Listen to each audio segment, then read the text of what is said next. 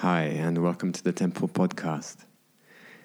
My name's Edward Pike. I'm the founder of the Temple, and this podcast is a place for us to explore the various temples of humanity, of our homes, of our relationships, of our bodies, our practices, and our businesses. So a couple of weeks ago, my partner Rob Sykes and I had a very inspiring conversation with my dear friend Neo Hart. So I've known Neo for nearly 10 years. He was my first ever photography teacher. And he's always been a dear friend and a background light, let's say, in my creative and artistic endeavors. So in this podcast, we touch on the idea of creativity as a spiritual practice, on the importance of looking after ourselves and really of grounding and self-care in order to expand and contain creative energy, on how we and you can make art more from heart, and on a very exciting and expanding project that Neo runs called the Gift Your Heart Out project. So Neo is an artist and a teacher, and he supports people to deepen their creativity by living more from heart. In 2003, he had an awakening experience, and this left him with the ability to center himself in the heart. And this had a profound impact, as you can imagine, on his body and mind. He became deeply grounded and lucid, and he was able to spontaneously move and express vocally. And all of this he's been exploring and developing and teaching ever since in his healing practice, in his artistic mentoring, and of course his own life, art and work. I've had the pleasure of experiencing Neo's work, both, as I said, as a photography student, but also as a healing student. And I can really vouch for the depth, the compassion, the care, and the profound sensitivity that Neo has in his work.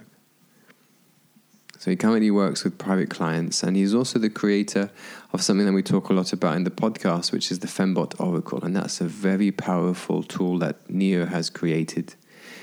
It consists of 78 long exposure photographic images that accompany 78 text. So I'll let Neo tell you more about that within the podcast. And you can find out more about his full story and all the links that you need in the text below the recording. So I really invite you to just soak up Neo's words with all your being, with an open heart, an open mind, and to really allow yourself to be inspired and to be moved by his wisdom and his depth and his, as you'll see, his beautiful way with words.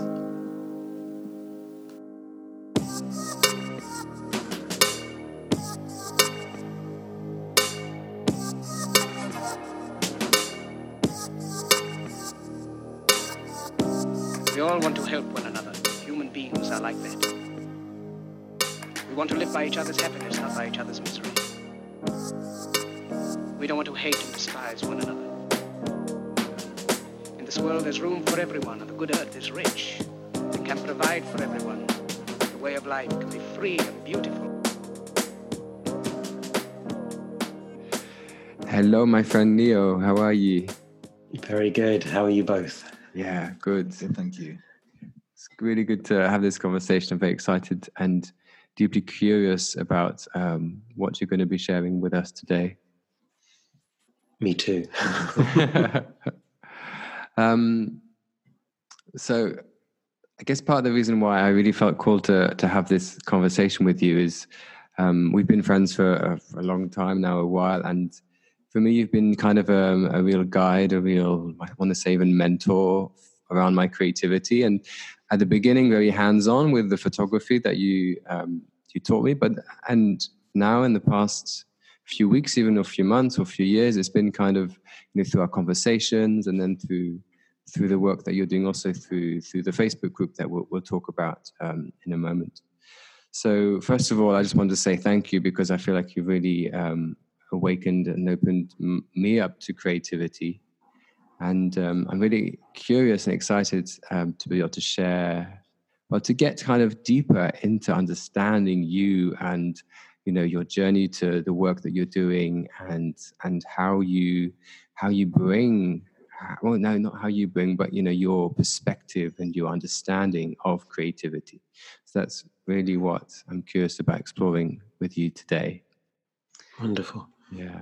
So maybe to start us off, you could just talk a bit about where you're at right now, perhaps about your current work, about what you're working on at the moment. How does that sound? Yeah, I'm really happy to be here with both of you. Obviously, there's such incredible, challenging times at the moment, and one of the things that's called me back, it happened just before really the pandemic was declared. Maybe a week before that, I had written a book, which I know that you both know about, called The Fembot Oracle. And I started that over 3 years ago. So it's a collection of 78 images and 78 texts and a short introduction, all supporting the same purpose, which is to support us to deepen our creativity. So it works as an oracle deck, and it works as something that people can just dip in and out of for a couple of minutes a day, or that they could use it to support them over the course of hours or days to explore aspects of themselves, aspects of their heart. And so I had written the first version of it by the end of 2017, and it adjusted itself as I was using it with clients, and people were using it themselves. But then it became quite clear that I wanted to put it out in the world as a physical deck, to have it published physically, and that the writing itself wasn't finished. It was a good working text. And so I spent the last 3 weeks waking up at 5 o'clock every morning with 1 day off a week and rewriting it all. And it took me 5 months to write it the first time. And so I'm really happy to say I've just finished writing all 78, rewriting them. Some of them were complete rewrites, some were heavy edits, some were light edits. But the joy I feel right now, having done that, it's really brought me even into deeper clarity as to why creativity matters at a number of levels. Partly because I'm writing the introduction to the book again. And so 3 years ago, I had a very different relationship with my own creative process and creativity, and seeing it as the radical, grounded, intimate, spiritual practice that it actually is for me now and for my clients. So it's been amazing that the Fembot Oracle as a creative project has taught me so much about myself and what I've heard it said so many times by writers that you write what you need to hear. You teach what you need to learn. I mean, it's such a cliche, but it's so true. And so in creating the Fembot Oracle, both working with the images themselves, but also the texts, I've learned so much more about my work and myself. And so that's what I'm finishing off like right now is this morning I had almost finished writing the introduction. And at that point, the work is complete. There's a single image left. I had created the 78 images, which have been untouched since I made them, and they won't change. But I realized that there was one image left to make, and that would be the image for the cover of the book and the box set itself. And that I will also be making today. So it's a really lovely time. It's the end of a 3-year project. And at the same time, it's the beginning of a much deeper understanding. For those people that may not have come across the Fembot Oracle, could you describe what the images actually are and what they're made of, how you create them? Yeah, thanks, Rob. So about 17 years ago, I had this very powerful experience with this man called Kishi-san, who was the developer of a body of work called Seiki, and it opened up my heart. It was a very powerful experience, very mystical in nature and very Still to this day, I don't know what happened, but it left me with an ability to connect to a greater depth of my heart, I believe. I mean, it's still all theory. But what it allowed me access to was a much greater depth of spontaneity. So there was a lot of spontaneous movement that came out of that. Whilst feeling very, very lucid, very clear-headed still, I was able to connect to the deep intelligence of my body through my heart. And so the Fembot Oracle is, I suppose, 17 years research work, or at that point in time, it was 14 years when I started to make this. I woke up one morning in February, and I was somewhere just between being asleep and waking up, and my heart was really loud. When I say the heart, for me, I'm not talking specifically about, say, the heart chakra or the physical heart and its electrical intelligence. When I use the term heart, I'm talking about this place in all of us that integrates body, mind, soul, spirit, whatever those three aspects are, that are really kind of structured, spontaneous, and still.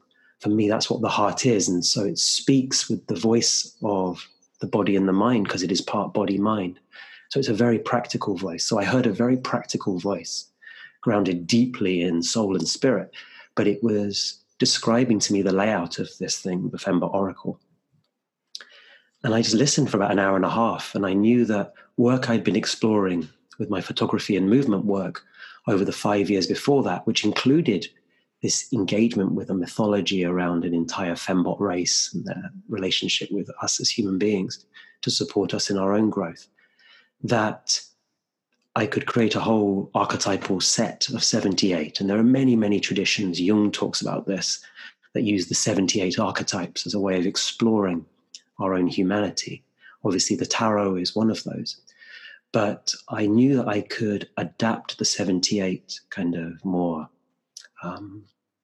conventional or familiar archetypes to create a map of my understanding of the heart and the way that we can show up with it. So the images themselves use this spontaneous movement that started 17 years ago with long exposure photography. So they're all actually nude self-portraits with fabrics and lights. The reason they're nude is because there's an element of transparency. It's not clear from the images that there's a nude man standing there, but you can see flesh.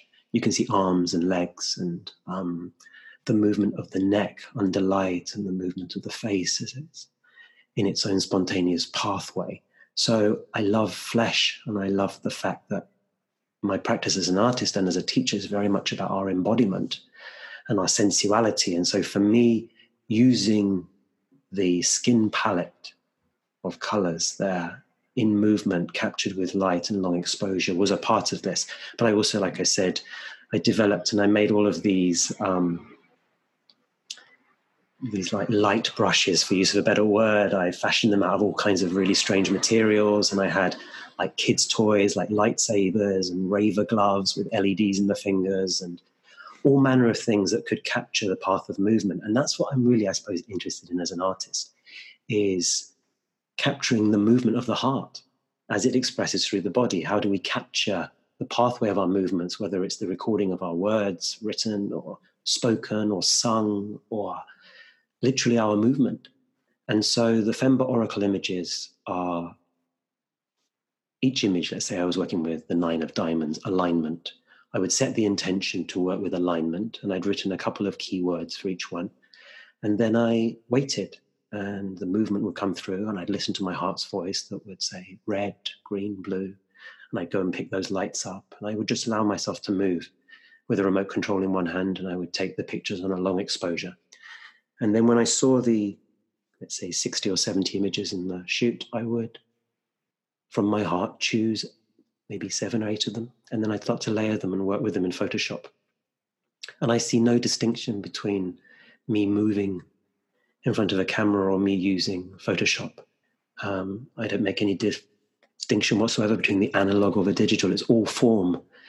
It's all got an opportunity to come from heart or from ego. It's identical. Yeah. There's no distinction whatsoever. So working with Photoshop, for me, it was quite interesting because my heart knew exactly what to do. But I'm a pretty experienced Photoshop user, but I'm not that good with it. And so I would watch my hands moving with the the mouse and watch it coming to life. And I was really curious as how it was done. So my relatively slow, if you like, more rational mind really had to like follow the history steps to try and learn it. And once I learned it, I understood it. But it was really beautiful to watch a technology being used in a way that seemed much more intuitive or spontaneous. And so over time, I found that I did this 78 times. And it took me 3 months to create the images. And they are expressions of my heart. And each one holds a very particular archetype. And people that have looked at them that I know very well, and I really trust their judgment at the level of the energetic and the multidimensional and all of those esoteric and more mystical elements. They talk about the impact it has for them and the layers of coding that are in there. So when I'm creating this, there's no attempt to encode in any conscious manner. But I believe that when any of us connect to our heart and create from that space, the work we produce is like a tool or a technology. It is encoded itself in transmission. It's the namaste. It's the divine in me witnesses the divine in you. And I think that's across the board, not just in the fine arts, but in our ordinary everyday lives, how we cook food, how we move, how we garden, how we dress ourselves, how we have sex. All of that can be a namaste in action. And that's really what's at the heart of all of this. And so the Fembot Oracle for me was, if you like, a spontaneous arising of exploring that with that kind of depth. I'd done lots of things before that, which I felt had a resonance, but it's been a 3-year project. And I've never done anything for 3 years in my life. I don't think I've even lived in a house for 3 years as an adult, other than the one I live in now for more than a few years. So it was something to really commit to, which has, I think, amazed me more than anything, that it had such a strong gravity. And in a way, it's a tiny bit sad. Like I say, I finish it pretty much today or tomorrow, knowing that it is finished, that all of the images will be made. They won't be touched again. The text, other than perhaps for a couple of typos, won't be changed again, that it will go out into the world as a physical object. It has been an ebook, and it is an ebook that will be free forever. I feel really strongly about that. I want people to be able to use it as a tool, whether it's on their phones or on their computers, and I want people to have access to it. It doesn't cost me anything at all to have it out there in the world as an ebook, as a PDF for free. So there's no distribution cost for that. And I know that there's so much stuff out there that we could use to support, or claims to be able to support us to use it. And money isn't necessarily the primary barrier to using something. It can be for a lot of people, but for many of us, spending £5 or £10 may not be the thing that stops us. It's more often just an investment of time. So people can actually just go to the fembotoracle.com, scroll down and make one click. They don't even have to put their email address in. I didn't want anything that would inhibit people from giving it a look at the very least. And even if it just got shelved away, perhaps their heart might whisper to them, oh, have a look at that, maybe 6 months later. Or perhaps maybe they jump to it. I am going to create a physical deck. I am going to have that published so people can buy a physical copy if they prefer something in hand.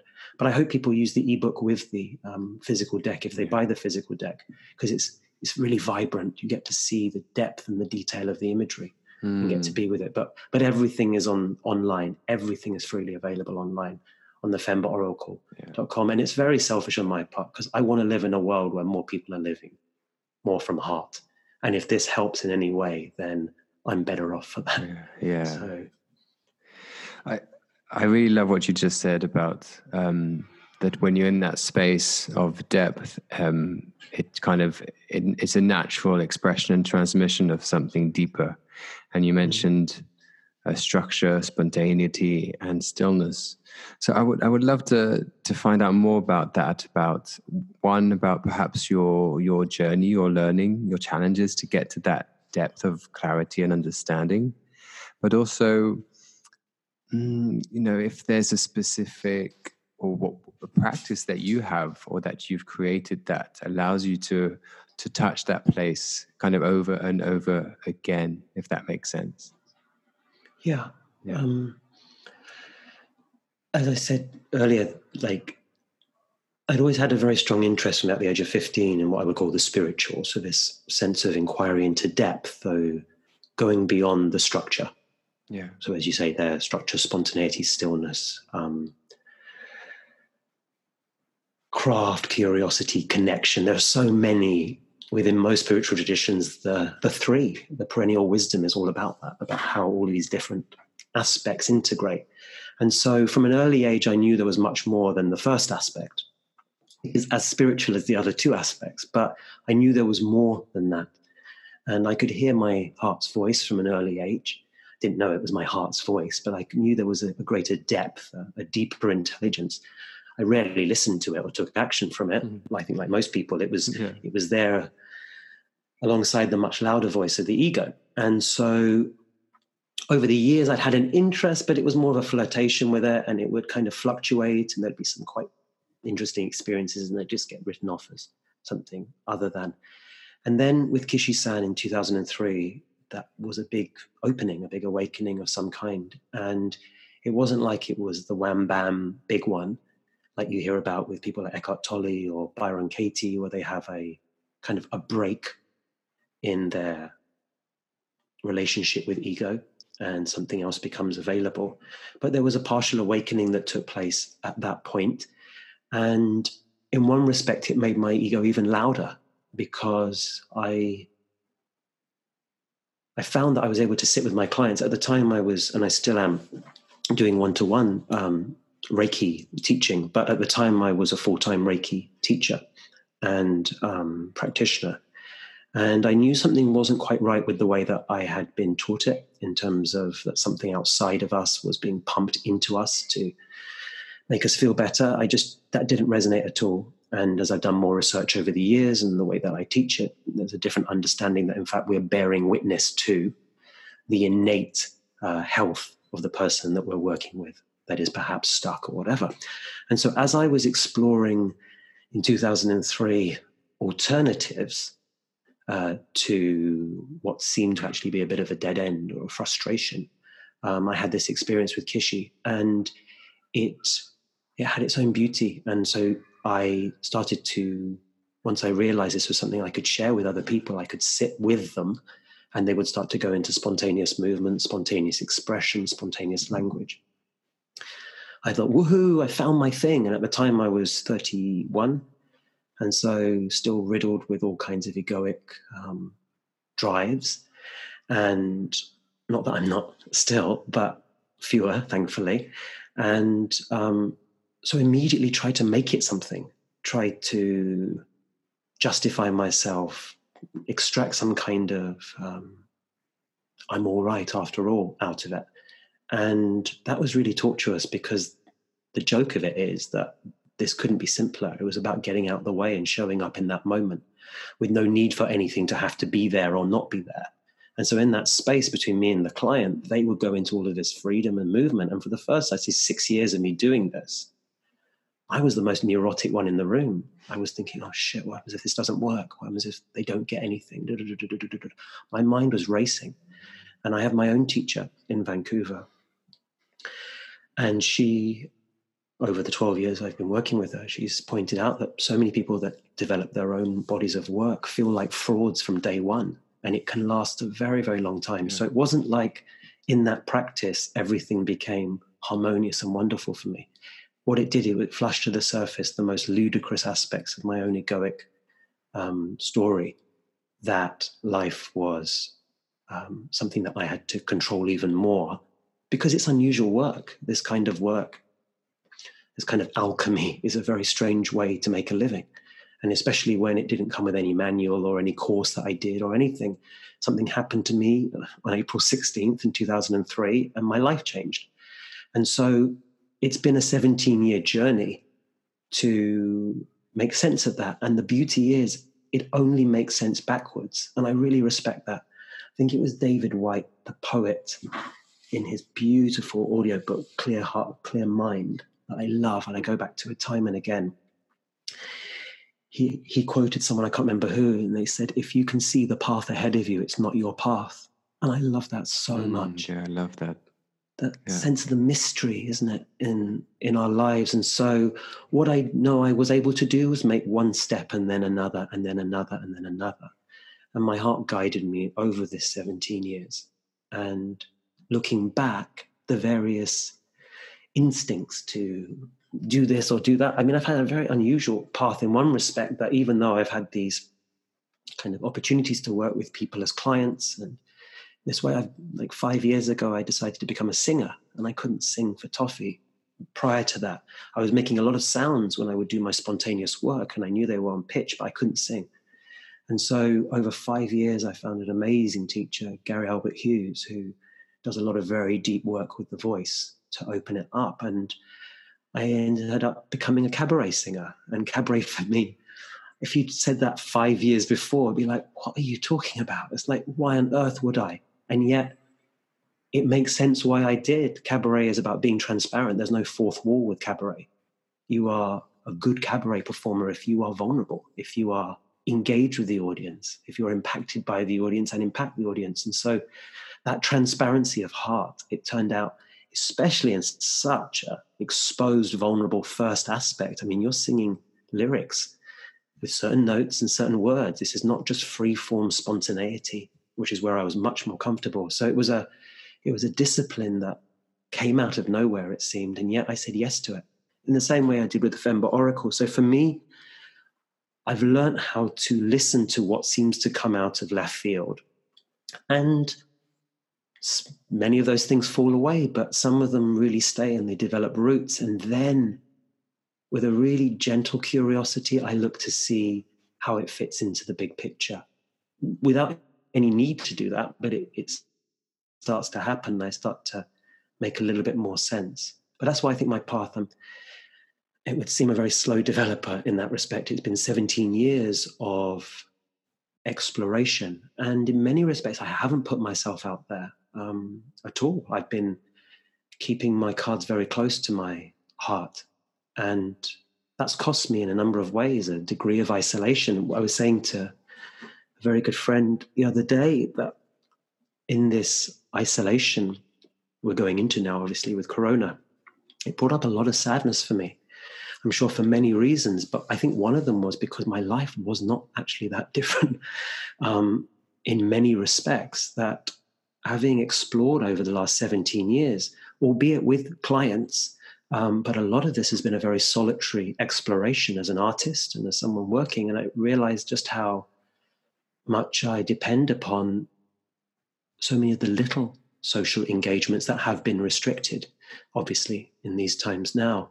But it's really spoken to that sadness that can come with entering into a field that you know that you are working in, but maybe you don't feel you're ready yet to step forward. Well, I feel ready now. So it's taken me about 17 years to get to that point of saying, I'm ready to put my hat in the ring and at least say, well, here's something. You may like it, you may not like it. And I don't know why I'm not particularly an overly cautious or conservative person, but it's taken me 17 years. I think if we're going to step into this ring and say to people, I can support you to deepen your creativity, I can support you to live more from heart, that's a big thing to say. And there are some wonderful teachers out there that I go to so often in terms of their books and their teachings. And there are a lot of people as well that it's a very crowded field of people putting out a lot of just cliche and gumph. And it's quite mesmerizing at one level. But I think there's the part of me now that feels ready to say, if you're going to do this, then really do it. And so it's been a bumpy 17 years, and we've known each other, Ed, for a good while. And we both know each other's journey in this respect of where we have struggled either financially, or if we're doing fine with financially, then we're looking at the different way that we're working with innovation or things that are really opening us up when we become comfortable. So it's been a really, it's been an incredible path, but not an easy one. I don't know, does that answer your question? Yeah, it does. Good. And how do you put this into practice nowadays? Like, is there a specific routine or discipline that you have? I mean, another way of saying this, which is kind of connecting with the theme of the podcast, is like, another question is like, what is your temple? You know, which is, what are the practices? What are the ways, the spaces that you have created over the years that you're using maybe nowadays to bring this through? How do you do that? Yeah, thank you. Thank you for that question, because it's such a beautiful question to think. I see creativity as my primary spiritual practice. Yeah. And when I say creativity, I mean going to that place, to that edge where I meet my own heart, and living more from heart is itself a practice. The word more is because it's a journey. We come up against all of our egoic conditioning. I see the ego as something very innocent in one respect. It's I love Adyashanti. He's one of my absolute favorite teachers. I love his definition of it. It's more of a verb than a noun. It's identification with our trauma. And so as human beings, we've experienced a lot of trauma. Some of us really extreme trauma, some of us more day-to-day trauma. But we identify with it, especially as kids, and then we create entire worlds around it. So a spiritual practice is where those worlds meet, where the ego meets the heart. It isn't just in the safe places we've already become really free, and where we can disappear off as if we're having a bit of a chocolate break or something. And we can go, oh, lovely, I found my spiritual practice that reassures me or makes me feel calm or collected. And I think so many of us use spirituality in that way to bypass. Yeah. Or not even bypass, it's just the place that we're already familiar with, and it's a lovely place to go, even if we're not bypassing. But to come to that creative edge where we are embracing ourselves as people that really are uncertain and not knowing. And like you say, if you can't, looking at that path ahead and realizing that isn't my path. And so the courage to take just one step at a time for our path, and to apply that in a particular area that shows up in the world, whether it's in the ordinary, whether it's in the arts, or whether it's in the more mystical and the alchemy. The actual application of that is where we show up as human beings. That's why I think it's such a radical spiritual path, creativity, because it isn't disembodied and conceptual. I don't think the ego is that threatened by that anymore.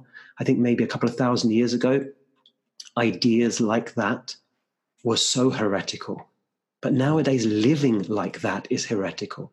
Yeah. That's the thing that's actually going to bring us into a greater depth of resourcefulness in these times of challenge, interconnection, profound solutions, and also profound opportunities to really step into our passion. So I feel that actively creating for me is a really important part of my practice. And that kind of brings me on to what you mentioned at the beginning, that I know that the three of us are obviously connected through this, through the Facebook group, Art More from Heart. I feel that this act of creativity and putting it out there so that others can be impacted at the level of heart in that namaste in action, it's so important to create community around that. That whilst we create, many of us in a solitary way, and if we're lucky enough, we find collaborators where we can connect. It's just such an incredible thing to find. But most of us create in a solitary manner, but then to enter into community with it, to create it as a gift to share, that is fundamental. And one of the things within this group that I set up late last year in 2019, was to create a safe space where people could share anything. And if they asked for it in the form of asking for green light feedback, people could share what impact it had for them, whether they felt themselves a little bit more in their hips or neck or whatever it was. And then I thought, wait a second, there's an invitation here beyond just simply share what you like, to maybe collect as a group. And so week by week, we have a different theme to support, whether it's resourcefulness or passion or freedom, that we just set an intention. We're not trying to draw a picture of resourcefulness. We're just basically saying... That's charades as the next stage. That would be really nice, exactly. That could be the next year's project, with finger puppets. To basically set the intention. So let's say it's whatever. This week, God, I can't remember. Last week was well-being. Well-being last week, yeah. Oh gosh, good question. What's this week's one? Openness? No, I don't know. No, that was an old one. An old one, okay. I'm going to cheat and look it up. But let's say last week's one, well-being. Yeah. So set the intention to support well-being in anyone that comes into engagement with the work. And then let go of that as like something in the head and create a piece. Whatever it is, whether it's a song or whether you cook a dinner and either film it or take a photograph of it, or you do a painting or whatever, perform a song, make a movement, anything at all imbued with that intentionality. And also specifically as a gift for us as a community, has really done something for our community, hasn't it? I don't know how you felt about it, but it's felt like it's galvanized something amongst us to have this connecting point and to appreciate the gift that our creativity is for and from each other. Yeah, and I think my experience of it has been it's pushed is the wrong word, but it's pushed me to do more. It's pushed me every week to sit down, when I can, and to create something that I wouldn't do otherwise. I wouldn't sit down and just create for the sake of expressing my heart. I would do it, on random occasions, but this is a real, and I use the word structure and even discipline or practice that you've kind of created with this group that is, for me, really inspiring and really useful in that sense. Like with that structure, it just is something that just encourages and inspires and moves to keep creating, to keep exploring in new ways. Yeah.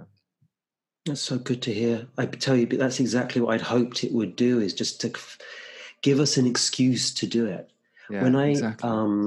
When I first, so in 2003 is when all the movement and everything opened up, but it wasn't until 2006 that I had the courage to go against this one voice inside me, which was like a Billy Elliot father voice in the beginning of the film that was incredibly dismissive of anything as superficial as creativity, that it was some kind of just frivolous thing, because I was doing lots of energy work and that seemed very noble and important, and supporting clients with serious things, and that somehow to draw would be frivolous and somehow beneath me, even though I enjoyed the arts in every form, but somehow, no, that's not for me. That's nice for the neighbors. They can do that.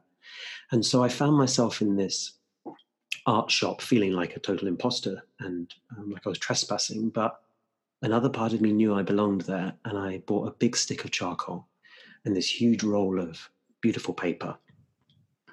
And the entire time I'm in the shop, I could hear this voice like, "What are you doing? Oh, for God's sake, you've really lost it now." I mean, I'm just buying charcoal and paper. And I went home, literally, it was a very Billy Elliot, the whole thing, in defiance. I mean, it's a bit of a sad film, this man walking home with charcoal and paper. It's not particularly Hollywood. But I taped it up on the wall, cut a piece, about 1.50 by 1.20 m. And I masking taped it to the wall, that it was like, and now what? This voice. And I just stood there with this stick of charcoal in my hand, having never done anything like this before at all. I'd written myself off as not being able to draw. That didn't take long after maybe 3 lessons of GCSE art, thanks to the wonders was my art education, of being dismissed as one of the ones that was incapable, as so many of us are. And I had that, at age 12 or 13, no, older, 15. But so many of us get it 3, 4, 5, 6, 7. I'm like, oh no, dear, that's not you. You're not one of those. You're not one of the creatives. And so for me, just really feeling like, no, I can't do that. But I knew I was a bit arty. And so I stuck with things that were a bit more spontaneous, but somehow felt, well, it's not really proper, is it? So I'm standing there with all these old shadows and demons basically saying, well, what are you doing? A, this is unimportant, or B, you're not up for this. So I had it covered from every angle, really. And I just stood there and I connected to my heart, and my arm floated up, as it would all the time. I go into lots of spontaneous movement, which is why I wanted to do this. I wanted to see if I could capture the pathway of it. And I waited, and I felt, possibly to this date, one of the biggest buildups of energy I've ever felt. Thought I would explode, and there was this like shaking on the paper, and then suddenly my arm made this movement, and I opened my eyes. It was over the course of maybe a second, and I looked at the paper, and I think I teared up. I was like, oh my God, that's me. It was like a drawing of me in profile, my bum sticking out, my chest, my head, and I could see it. And I couldn't understand. how it was possible. As I had my eyes closed, and it was this build-up of energy. And then from that point on, actually, and then that voice, I think in that moment died. The voice of it was called out. And that's all it is. These are fabricated stories by a center, our ego, that is desperately trying to keep us safe, and then suddenly realizes, oh, okay, that's not true. Where else do I go with this neurosis? And so it abandoned that because it couldn't invest in that anymore. Because something had actually taken place there. And so when we come into the vulnerability of meeting all those voices that say you are not a creative, or worse, the ones that tell you you are a creative, and that somehow you can lock yourself away in this egoic narrative of superiority, that I'm not like those ordinaries over there, somehow I'm buffered, that cuts you off even worse than those people that, in quotes, say, I'm not very creative. What generally happens is their creativity slips in the everyday. But for us who are actively interested in cultivating a particular craft and committing to it at the level of saying, living more from heart is actually what I'm committed to. That's what an artist is, whether they're professional or whether they're amateur. In my book, it's someone who is committed to deepening their creativity, to living more from heart. So it's a stepping up. And perhaps we do it like many of us do in a number of medium. Or perhaps it's done in one. It could be the healing arts. It could be the martial arts. It could be the performing arts, the culinary arts. But the arts just simply mark a depth of engagement. But we all, whether or not our interest is in a particular depth or the everyday or alchemy for that matter, we're all, regardless of the context, got equal access to creativity because it's our nature. I came up with a definition just this week of creativity, which took me, I suppose, 3 years to come to from this, and that it is grounded, spontaneous, heart-centered action. That's what creativity is. And so for me, that helps me recognize that to connect deeper to my heart, which itself is the spiritual practice, creativity is the temple. And it's the activity. And so the actual meeting of engagement at that level, and it isn't reduced down to charcoal on paper or long exposure photography. It is how I live my life. It's beyond mindfulness because it's a lot more engaged and messy and passionate and intimate and sensual. But it has a quality of mindfulness to it as well. But it's how we meet those elements in our lives that so many of us as spiritual types would rather avoid. The messy bits.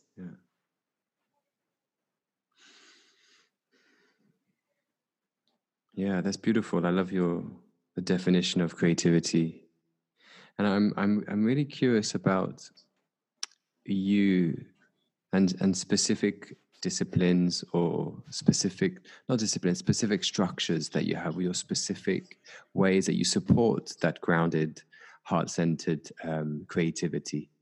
Like I know we've talked about, for example, your love for food, or your home, or your schedule, the park near you, your dog, or the people around you. So I'd love you to speak a bit about that. Like how important are those things to support that creative expression?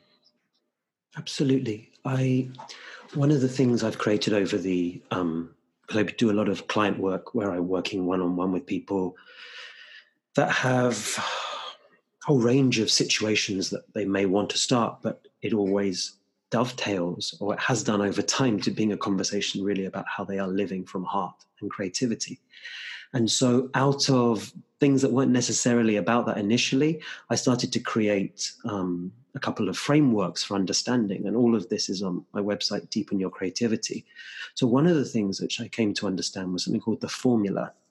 I can't understand the formula. I came up with a thing and I called it the formula. And it talks about how what is required to actually live more from heart. It isn't that's a good idea, I think I'll do that. Our bodies are literally our nervous systems, our cells, our bone marrow, everything is shaped by our mind.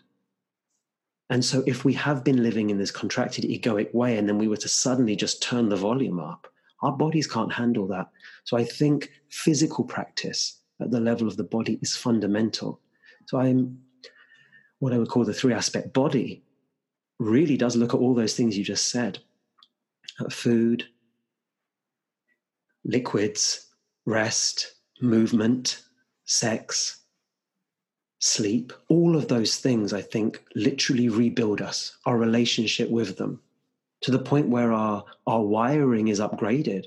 So as we take greater and deeper steps into our creativity, we can actually hold it. So for me, not only are they excellent places where we can explore our creativity as a practice, they're also fundamental. I feel that permission, which in my formula is X, is the thing we have to work on. And that is a physical, emotional, mental level of being adept, being able to hold our own nature. And what happens? So in this formula, X equals A minus B. Let's say that A is kind of this raw creative energy. Let's say you've got 1,000 there, like say a Whitney Houston, really, really high. But X, the permission to be in, or the ability to hold it, is really low. Then we have to have a really big minus B, and that's where addiction comes in, and dramas and all of these things that we offset that energy. If we've got a hell of a lot of energy and we aren't feeling it's safe to express it truthfully, authentically, then we will siphon that energy off in ways that are not truthful and authentic. And so in that respect, the minus Bs, they provide the function of us not exploding. But the unfortunate thing is it often diminishes our capacity to actually show up courageously. If you look at, say, the downward spiral for, say, someone like Amy Winehouse, she comes in with this remarkable ability and passion and depth of ability to impact through her voice. And in that excellent documentary about her, you see in the beginning, she says, you know what I need? I need to be in small jazz rooms just performing this. That would do me brilliantly. And instead, she's pushed and cajoled through various reasons into the big arena where a lot of her demons cannot hold themselves stable. And so through drink and drugs, she offsets that contrast between who she feels she can be. She's someone who knows she can show up for a small room of people and impact them beautifully. And instead, on the global stage, she has to hold all kinds of projections and everything. And at a certain level, isn't adept to do that. Unlike someone, say, like Tina Turner. I've seen her perform live, and the only word I can use to describe her is she's a shaman. She held the entire stadium. And I know for a fact from someone who worked with her that when she got off stage, she would take her wig off and Tina Turner was taken off. She knew who she was. Her X was very, very high. I know that she is a Buddhist practitioner and she has a very strong spiritual tradition, has been through hell, obviously, in her life with Ike. But she's someone that, to me, stands so clearly as a symbol of what is possible at the level of an artist when you know who you are and you nourish yourself at that depth, that you can hold that without having to enter into the spiral of what happens if we don't know who we are. So for me, the practice of living more from heart, absolutely explicit to that, is what is required to do that, rather than just that, oh, that's a good idea. Yeah. That's so powerful. And so for me, all those things, and my dog absolutely is probably at the top of that list. I have the most incredible dog who's just turned 10, and his energy and his nature bring me into a moment by moment kind of possibility of recognizing this inherent playfulness and joy that is available in each moment. But also he's taken me out into nature. I think that's become a really big thing for me. I'm 48 now, and it's taken me a good while. I only just started to watch gardening shows on Netflix. I'm so madly in love with them. But if you said that to me a short while ago, I'd be like, don't you dare. Don't even think about it. Like 2 or 3 years ago, I could not recognize man. But lucky I have a garden. And in the last few years, I have come to, with the help of a very good friend, Aaron Leasley, who is a genius at the level of understanding plants.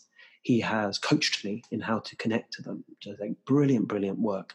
And so connecting more to nature has definitely supported my system at every level to be able to handle greater and greater creativity. Moving is, I think, my primary practice, because that's pretty much where all of my last 17 years and before, I danced for a very long time and still do. And I have found an incredible group called the Dancing Dal in London. And I think as an actual practice, it's probably my primary practice now. They have, well, before Corona, obviously, weekly meets and then monthly meets and also these intensives. And I found that the quality of work supported by the teachers there are incredible, like absolutely incredible. That sense of community and embodied movement. So for me, that is probably, I would say, my primary practice. I studied Aikido for 7 years, which was an amazing practice as well. Anything that's bringing me into movement with heart, I can't get enough of it. Yeah. Nice. Is there anything you want to ask, Rob? I just want to go back to something you said earlier when you were talking about the Fembot Oracle, and you said you've rewritten the text. Yeah. Is that what inspired you to change it? Was that is that like the creative that's looking for perfection, or was it something else? It's a good question. When I wrote it the first time, I didn't see myself as a writer at all. And I was very confident I could make the images. And I thought, well, in the model of other Oracle decks out there, I knew they had a little book and they had something nice, written for each piece. And I would just knock something up that sounded a bit good. And so it was all pretty cohesive and made sense, and certainly wasn't empty or flat or token, but nonetheless, I was just kind of getting through it, thinking that the primary part of this project were these images, which I really could feel such a deep impact for myself and the few people I showed it to as it was developing too. So the writing initially was an add-on. And then I got to the Five of Lights, which is loss, and I wrote it. And I don't know what happened that day, but I wrote from my heart for the first time probably in my entire life. And I read it and I teared up, not so much at what I'd written, because even though it is beautifully evocative because we're dealing with loss, the archetype of loss, but I realized I could write from my heart. And then I was like, oh shit, I've got to rewrite everything. And so it was that sense of, yay, oh God, I actually got to bring this. And that was literally, taking me to my edge. I was in my deep edge making the movements, but I was also joyful on making the images in that sense of, wow. So of course it brings you into all of the awareness of, I can do this, but also, can I do this? And so that the story I had that I couldn't particularly write, I was good in other areas, but not that, was being perpetually challenged. And so, not to mention, it was a different way that my brain would be working. And so I found that as I returned, or I carried on with the texts, I did 5 rewrites in total for the first version. And I would generally be able to write a paragraph, and then my head would pretty much hit the kitchen table, which is where I was writing at. I would just literally fall asleep, or I don't know if it was falling asleep. I would just go out. And then I'd wake up maybe 20 minutes later and go, okay, let's try another sentence. So it was a very laborious process. And I feel that at some level, my whole system was upgrading to be able to handle doing it. So it took a lot of energy. It took 5 months non-stop work. I didn't do any client work in that period. I just devoted myself entirely in that 9-month period to creating the images and the text. And it was all I had, Rob, basically, at that point in time. And I knew it was a good working version.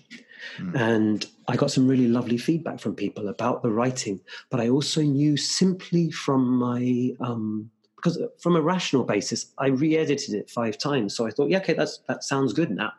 I'm really happy with that. It doesn't read problematically or anything. But I knew it wasn't right. I knew a third of them or so were they made my heart sing when I read them. I felt something happen. Another third were close. Another third were like, nah, they don't.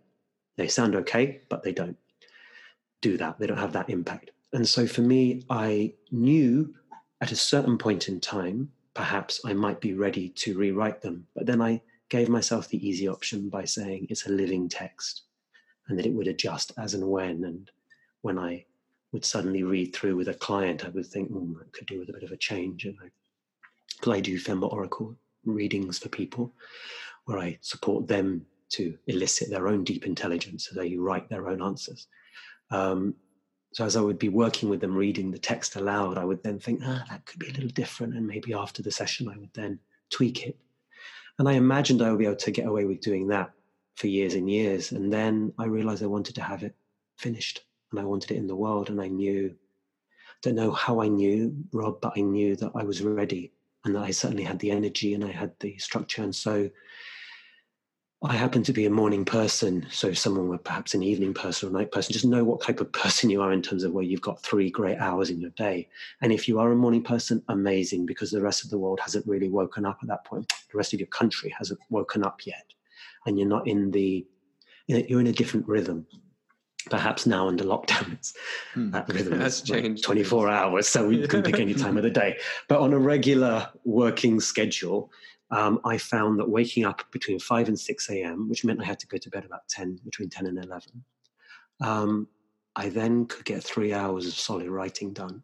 And I would work on 5 of the Fembots at a time, because as I know you both know, they are grouped. They're grouped in like sets, essentially. The one archetype, the magician or whatever it is, or whichever the archetypes, they have 4 expressions. So they have a Pisces suit, which is relating to our world, the first aspect, the physical. There's a movement suit, which relates to the second aspect of spontaneity, to the soul. And the third aspect is represented in this by the lights suit. The 4th suit is called diamonds, which is how they all integrate. So you could look at an archetype like the Empress or the Priestess and explore her through 4 different aspects. So it's something you could actually use in one respect of, let's say that someone had poor boundaries in their life, didn't feel a sense of potency, an ability to hold a masculine energy of presence and boundary. Then work with the Emperor suit, which is the 4th one. And you could work across it. So you've got all 5, you've got the Emperor, and then you've got all 4 expressions of the Emperor. Or if you felt that perhaps, like for me, we all have a bias. My bias is the second aspect. I am much more comfortable in spontaneity and curiosity and play than I am in structure or in stillness.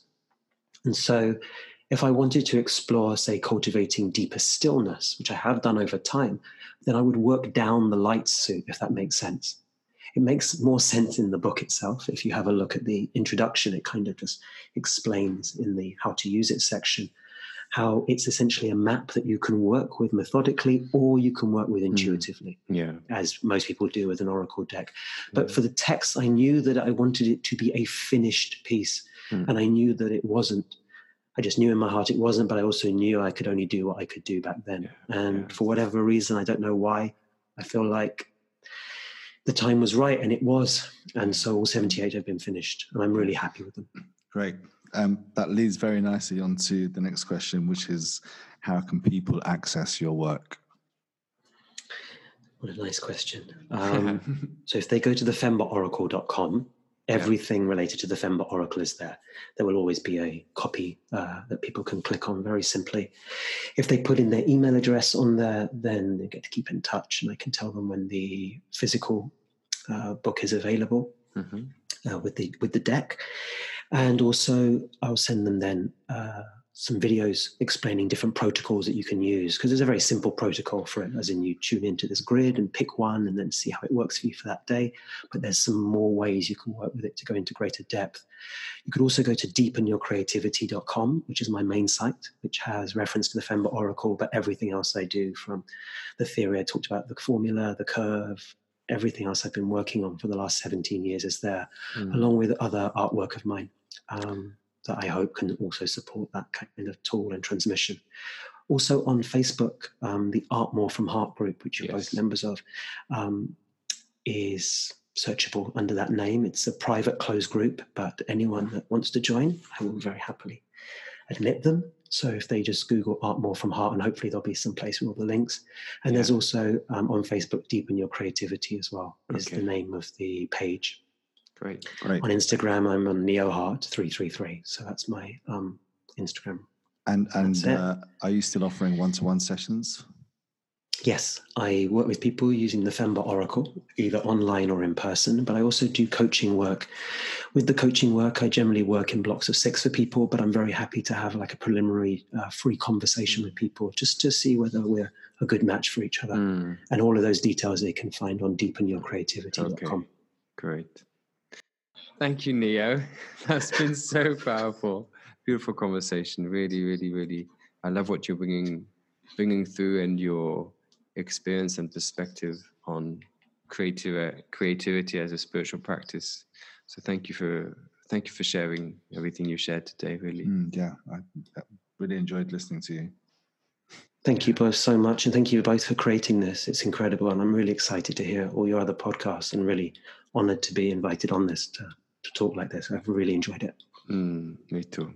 Okay, lots of love. Bye bye. Lots of love. Bye bye. Bye.